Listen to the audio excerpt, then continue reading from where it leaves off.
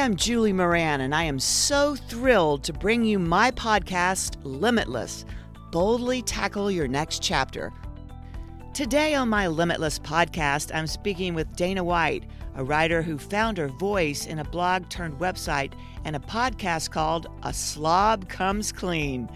She explains why it's hard for some people to tackle clutter in their lives and how to deal with it before it becomes overwhelming.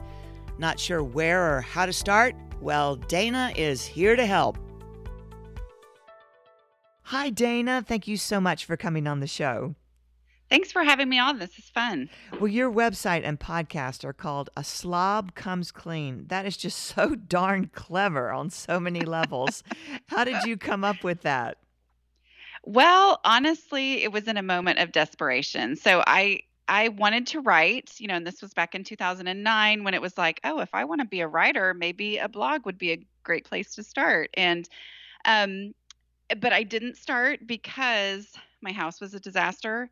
And so the idea came to me that, oh, I could start this secret blog just for temporarily while I get my house under control. Right. In a way, with the goal of getting my house under control so then I could justify, diving into being a writer. I'm still writing about the same thing. It's not a secret anymore. But that's the name that just came to me of basically what I was trying to do is like, okay, I've got to be honest about this, but also I have got to get my house under control. Well, you always mention that your brain doesn't function like normal people. Now, normal people see a mess and clean it, but you can't. Explain that. Well, so it's one of those, in the beginning, it was just a total mystery to me. I was like, why is this hard for me? It does not seem to be hard for other people, and it's hard for me.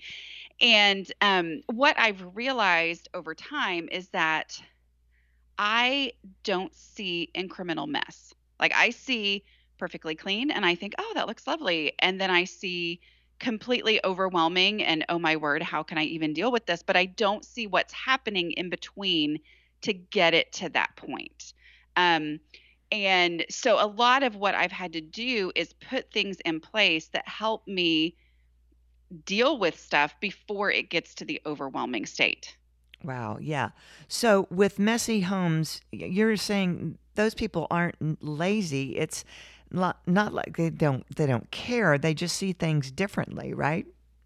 Right. And that is the biggest misunderstanding that people who don't struggle with this have, that then is mind-boggling for the person who's like, I do care. I'm not sure why this is so incredibly hard for me. Well, I think it's so important to keep in mind. I've been married for 30 years, and my husband Rob and I see mess differently, but we've found a way to see it together and in a similar way. And I think that's instrumental in first just getting along, but it also helps in tackling the mess. Right. And I think too, what you'd said earlier just a minute ago about it's not that they're not doing anything. And I think that was what was the most frustrating thing to me was that I would work on my house and yet it just didn't seem like it was getting better. I mean, one spot might get better and I'd turn around and every other spot in the house was even worse than it was before. So it was that I wasn't doing things in the right order. I didn't know what made the biggest impact. And so even though I was putting in effort, it wasn't showing. I got you on that. For me, I got overwhelmed when I thought about organizing my garage, and I just froze because there were things in there that have been in there 8 years since we moved from LA to Atlanta. Then I read your books, and when you say to declutter instead of organize, it was like a light bulb went off. It's just so true. It is. And I think, I call that decluttering paralysis. I mean, it's just that feeling of I can't. I just look at the mess and I want to close the door and pretend it doesn't exist. And everybody has, I wouldn't say everybody, but almost everyone has a space like that, even if they're not otherwise completely overwhelmed in their home. But, there is a space that just feels like I can't even do this. And what you just said, that's key, is understanding that there is a difference between decluttering and organizing. And giving yourself permission to just declutter lets you get started. There's nothing to do first, there's nothing to plan out. It is literally just getting the stuff out that doesn't need to be there. And the great thing about that is that decluttering achieves a lot of the purposes that you thought you had through organizing. You know, a Mm. lot of what your goal was, at least for me, my goal was I want my house to not be overwhelming. I want my house to you know, not look like a tornado just went through it or whatever. And just getting stuff out achieved those purposes. My house looked better, it functioned better, all that. Well, you say not to consider cleaning a project. Why is that? What's the harm in calling it a project? Well, you know, I am a project person. You know, I writing a book is a project. You know, I mean, like Yeah. that's a it's a big thing to tackle, and I enjoy that kind of thing. I enjoy, you know, looking at a a problem, breaking it down, you know, making a plan, tackling that plan, and then I enjoy being done. You know, so I was a theater arts teacher before um, I started this job, and you know, I love putting on a big production, but I also love it because there's an end point. Like at some point, I'm done, and everybody says you did a great job, and I get to go, ah, you know, and Oh, that's just not the reality for your house. I mean, that's just not how things work. And so when I would try to treat my house like that, because I was generally successful at projects, and so I would look at my house, think it's overwhelming. Okay, let me break down how to do this and tackle it. I would spend a day or a weekend or a week or whatever um, cleaning top to bottom, and then I would think, okay, whew, yeah, I deserve a break now. Well, first of all, I was exhausted, so I had to take a break, yeah. you know, but that break meant that my house just went back to being Oh, no. a total Yeah. disaster. You know, where in reality, when I kind of gave up on that because I thought, well, that's never worked. What is wrong with me? I don't know. I'm just going to do the dishes. That's the least that I can do. Starting on just doing small things consistently ultimately made a much bigger impact on my home than any of my big all weekend cleaning or all week cleaning sessions had ever made. You know, I think that's so key. It's like start small. I have 5 boxes on my front doorstep right now going to Hope House, which is a great Good for place. you. But what I started doing is I said, okay, every day I'm going to put 4 things from my garage in a box. And I just didn't rush. I just started small. And then I had a box. And then I had 2 boxes. And now I have 5 boxes and they're getting picked up today and they're going somewhere great. So, but I had to do it. Like if I could just pick up 4 things a day, it took me a month and a half, but then I did it. I was so excited. Well, and it makes such a lasting impact because if you're getting those things into donate boxes and out of your house, you never have to think about them again. And so even though it maybe feels a little less dramatic than the big, wow, look what I did in one weekend, those things are gone. I Yeah. mean, they're gone forever, and that is real, measurable, real progress in your home. That's going to last. Oh, I'm so happy. Well, in your book, How to Manage Your Home Without Losing Your Mind, you suggest people find 4 non-negotiable tasks. Tell me about that. What are yours? So my non-negotiable tasks are the ones that, you know, when I started the blog, like I said, it was anonymous. I didn't even tell anybody at the time that I was doing this. I thought, okay, this is temporary, whatever. But so what I did was I started with I'm going to do something and make it a non-negotiable task. So over time I would add different things, and then there are 4 that I boiled it down to. If you will do these 4 things, your house will get and then stay under control. And the 4 are do the dishes every day, like whether you think it's enough to be worth your time or not, do the dishes every single day. Um, Sweep the kitchen Mm, every day, which is not necessarily about crumbs. It's more about like giving yourself, you know, the chance to actually pay attention to the fact that there are newspapers on the floor next to the kitchen table or right. whatever.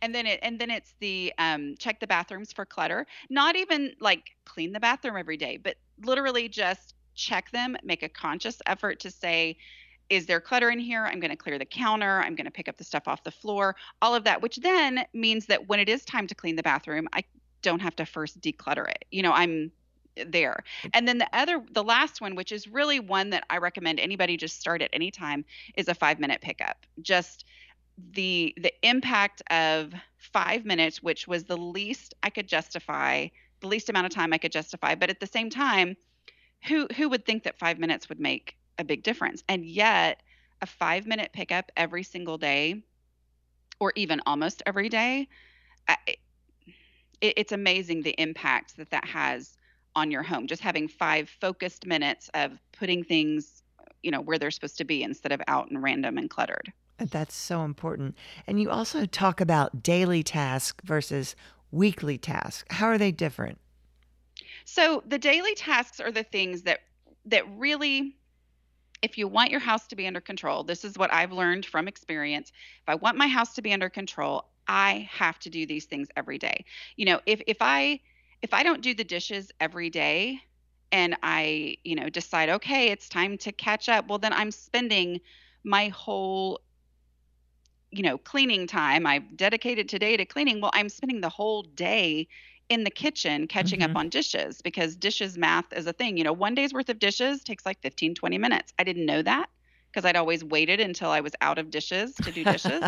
But, it's 15 or 20 minutes where if every dish in my house is dirty and it's Saturday morning and I say I'm going to clean my house and I start by doing dishes, well, that's like all these different loads and shifting and moving, and it can't all fit in the dishwasher. It can't all fit in the sink to wash them. So it's that's catching up. Those things have to be done every day or they turn into this big thing. And then your weekly stuff is your, cleaning the bathroom and vacuuming and dusting and all that kind of stuff. Of course, it can vary according to pet hair and things like that. Right. But those are the things that need to be done once a week. And for those, I loosely assign them to a day of the week, not because I wake up every day and say, okay, what cleaning task am I supposed to do?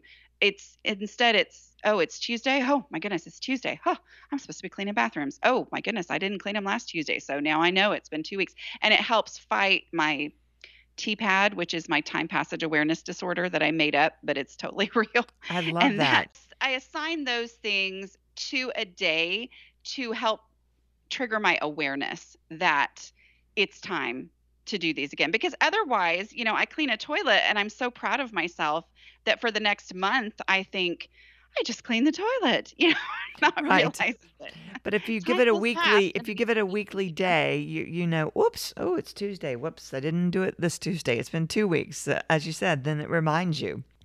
There's one thing I just don't know why, but I just hate doing laundry. It just never ends. I mean, I have sports laundry, I have uniform laundry, I have towel laundry, sheets laundry.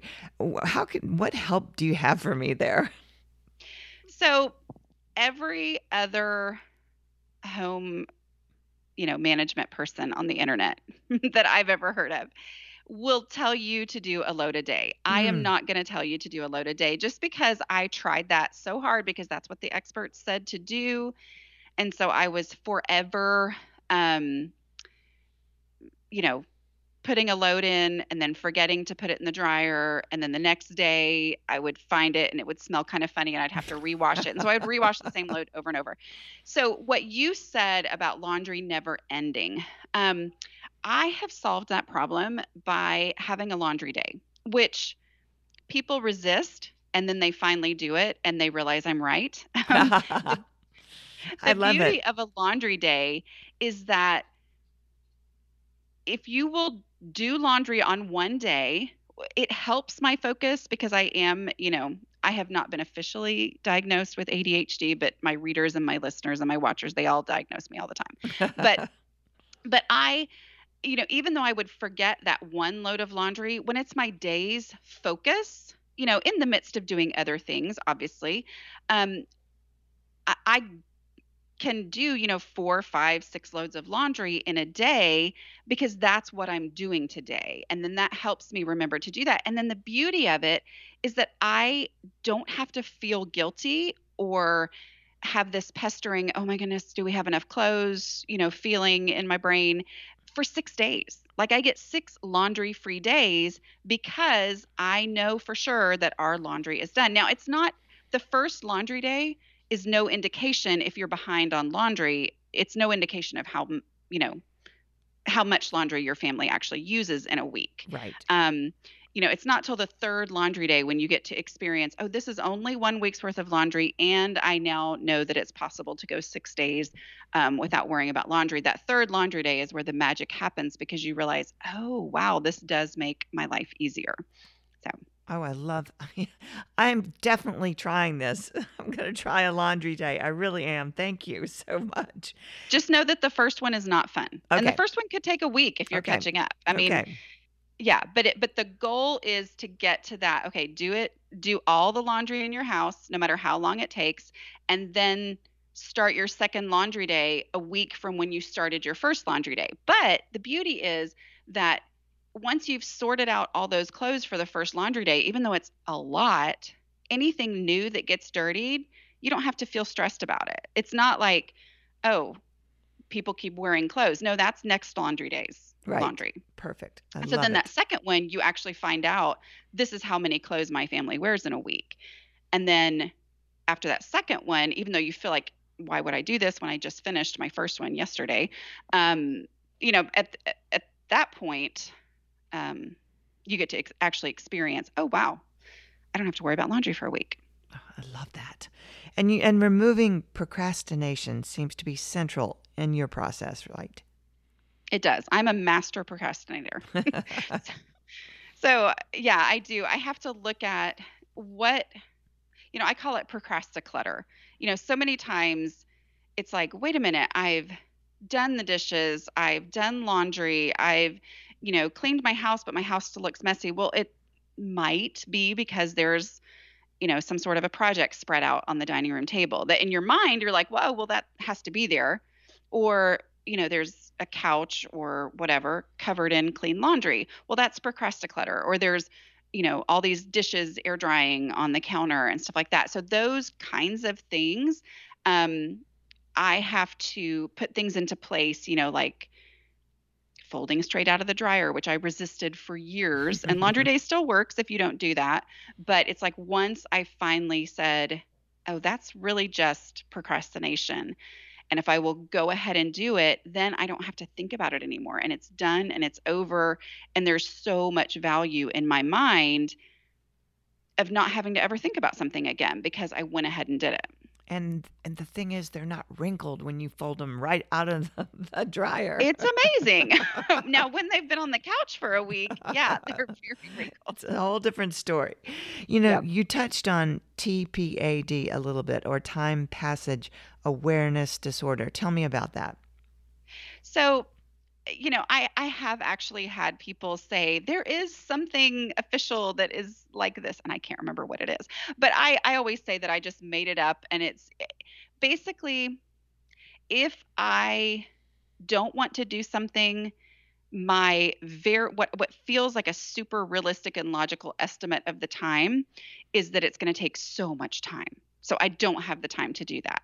Where if I do want to do something, I will often think, oh, that's going to go so fast. And then it ends up taking a huge amount. So my ability to have a realistic understanding of how much time something's going to take or how long it has been since I last did something, I just go on with my life. It's just not a constant thought of when was the last time I cleaned my toilet or whatever. And one of the things that I really recommend is timing different tasks.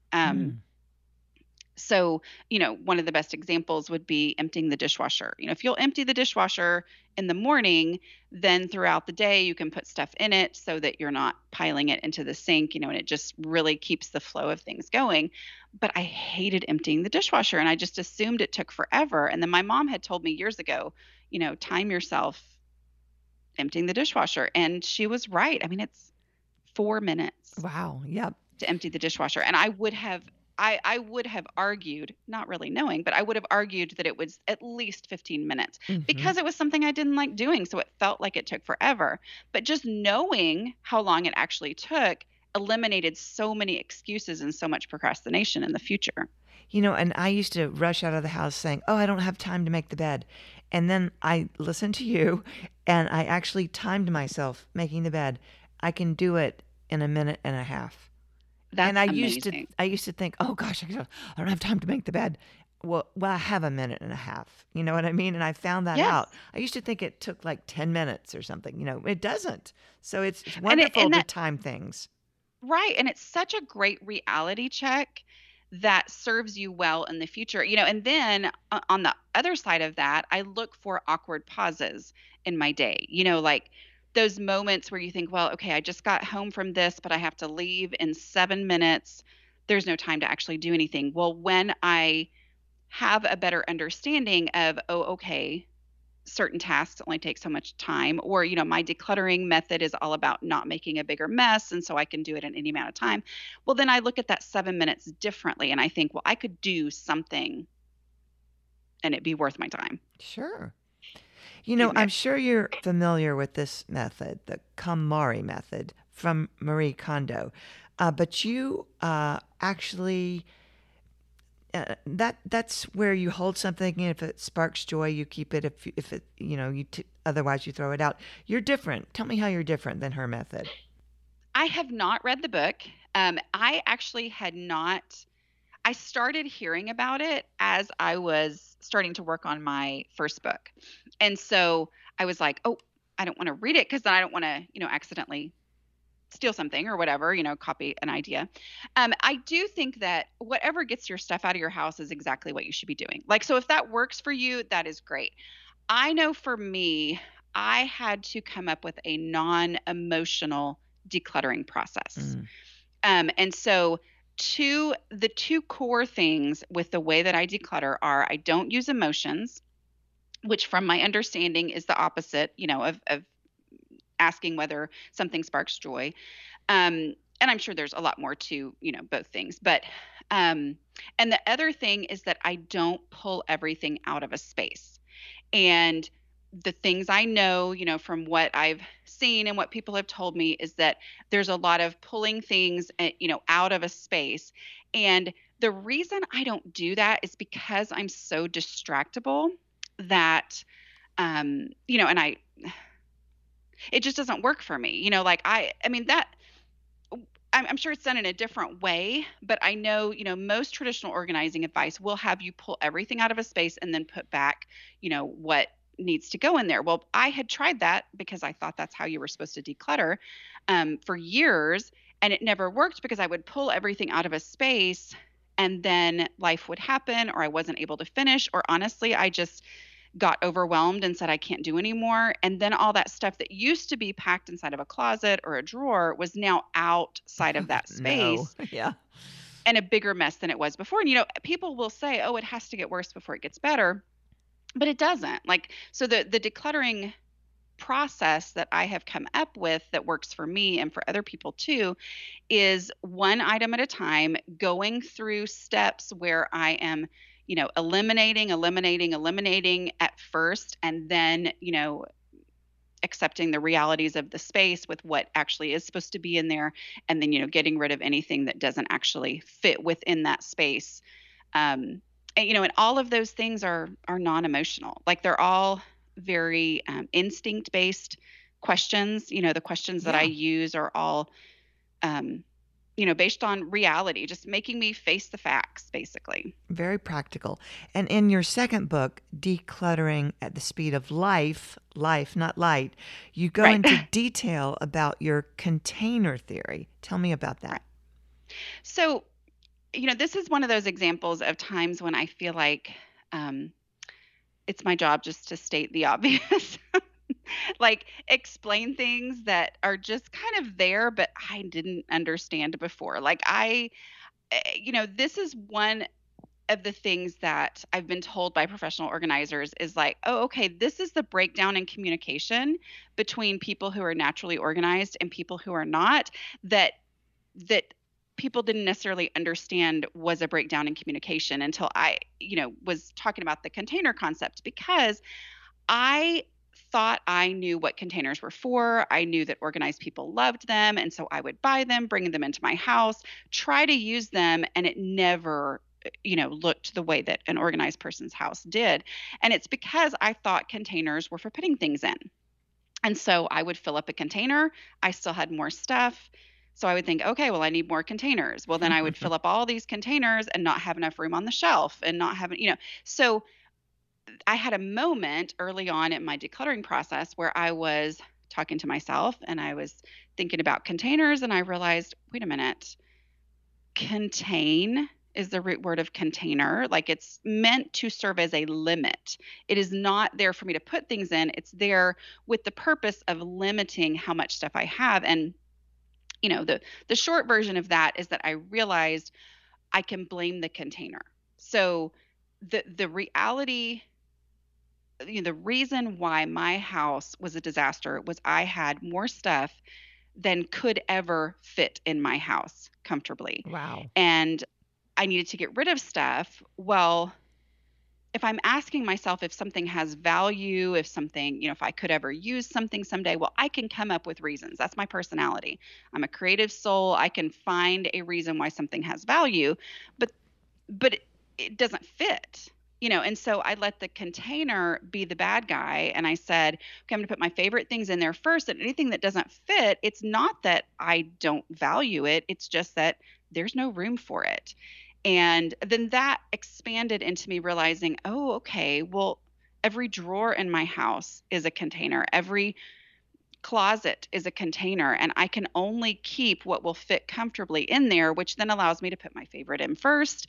And that just naturally sorts out what needs to go because it just doesn't fit. It seems so obvious, but you talk about valuing space over stuff. And how did you come to that realization? Well, honestly, only by decluttering. Mm. I mean, there's so much that I do explain it for the person who doesn't, who's like me and just doesn't naturally get this stuff. But really the only way to start valuing space over stuff is to experience it. And the only way to experience having space instead of stuff is to get the stuff out of the house. And I just I didn't know what I was missing. I didn't know that the value there would be in just being able to move around, do the things, sit here, move there without running into stuff. Yeah. It's like because I just that's my personality is I just adjust to things. Okay, like I can step over something without ever, I can step over it 15 times and it never registers that I just stepped over something 15 times, But once it's gone, it's like, oh wow. Wow, it's really nice to just be able to walk through here and not have to step over something, even though I didn't realize I was stepping over it before. Interesting. I have this question, and I'm sure this is what people fear. Oh my gosh, if I throw something away, am I going to regret it? What do you say to those people? I say you probably will regret something.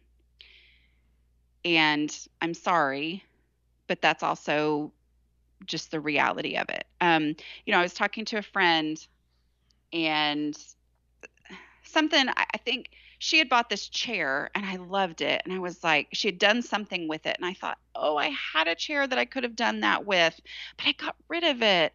That's why it's so hard to get rid of things. And she said, oh, I regret getting rid of things all the time. I mean, like it was just the most, but her house didn't have clutter.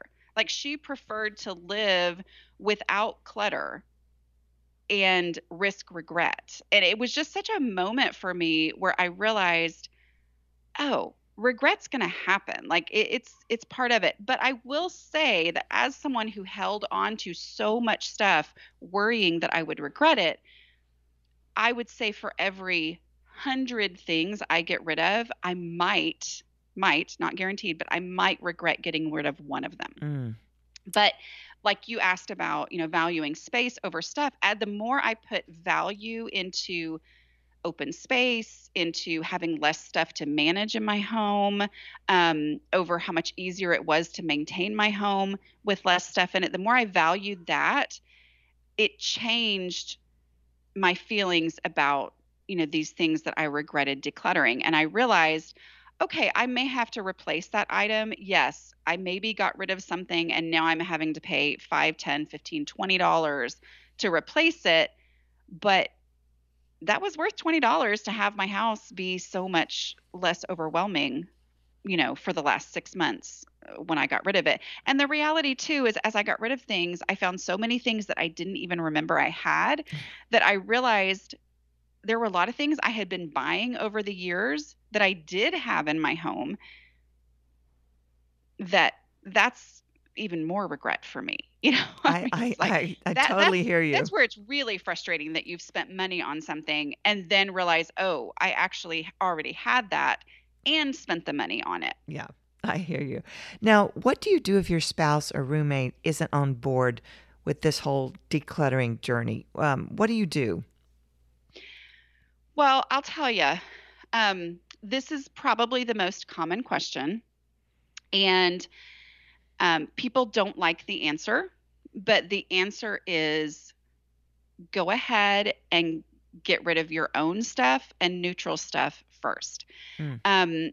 It feels like it should be a group effort, and it should eventually, but getting started is not a group effort. And if you're putting your energy into trying to convince someone to change when perhaps, I'm just saying, they don't necessarily believe you because of your own past record on things, that's a lot of energy that you could instead be putting into getting rid of your own stuff. And, for me, my story is that when I started this, what was a secret blog at the time, I didn't even tell my husband what I was doing Oh.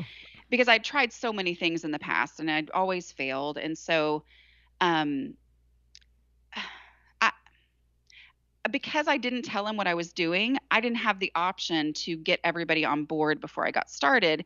And so I was just worrying about myself, what I was doing, what I wasn't doing, getting rid of my own stuff. And in doing that, first of all, my house changed significantly just because of what I was doing, which also made me see that the problem had been what I wasn't doing, And but then over time, my family changed too. Like they started to see, oh, that's the routine. There had been no routine before. That was Right. what I had established in my home, that there was no routine for dishes. But once there were routines, then my family was able to get in on those. And as I started to let go of stuff that they would have never thought I would be willing to get rid of, then they started to see, oh, okay, it's okay to get rid of stuff, and they also started to experience what it was like to live in a house with less, and that changed their own relationship with stuff as well. That's so cool. That's a great answer. We're almost out of time, but I want to ask one last question. It's a question I ask all my guests, and that's, how do I get started? Someone who's just listened to this podcast and they look around their messy, cluttered house and panic sets in. What do they do? Go to the most visible space in your home, meaning the front door or wherever guests would enter. I know we're in a pandemic right now, so that makes everything weird, but go to the place where people would enter and grab a black trash bag. It needs to be black so that the people in your house don't see what you're putting inside of it, and start throwing away trash. Great And idea. yeah, just that will get you moving. Even if there's no trash, it gets you to look at the individual items and you start to see it as individual items instead of an overwhelming mass of clutter. And if you're doing it in the most visible space, then you're going to see your progress and inspire yourself to keep going. Great advice. I can't recommend you enough for my listeners who are struggling with a messy house. I want you to go online to aslobcomesclean.com for your blog and check out your podcast with the same name. And of course, your 2 books, How to Manage Your Home Without Losing Your Mind and Decluttering at the Speed of Life. Thank you again. It has been such a pleasure having you on the show. Thank you so much. It's been a lot of fun. Thanks so much for joining me on Limitless, Boldly Tackle Your Next Chapter. Subscribe to the podcast to be the first to know when new episodes drop. You can also keep up with me on Instagram at It's Me, Julie Moran. Stay bold, everybody.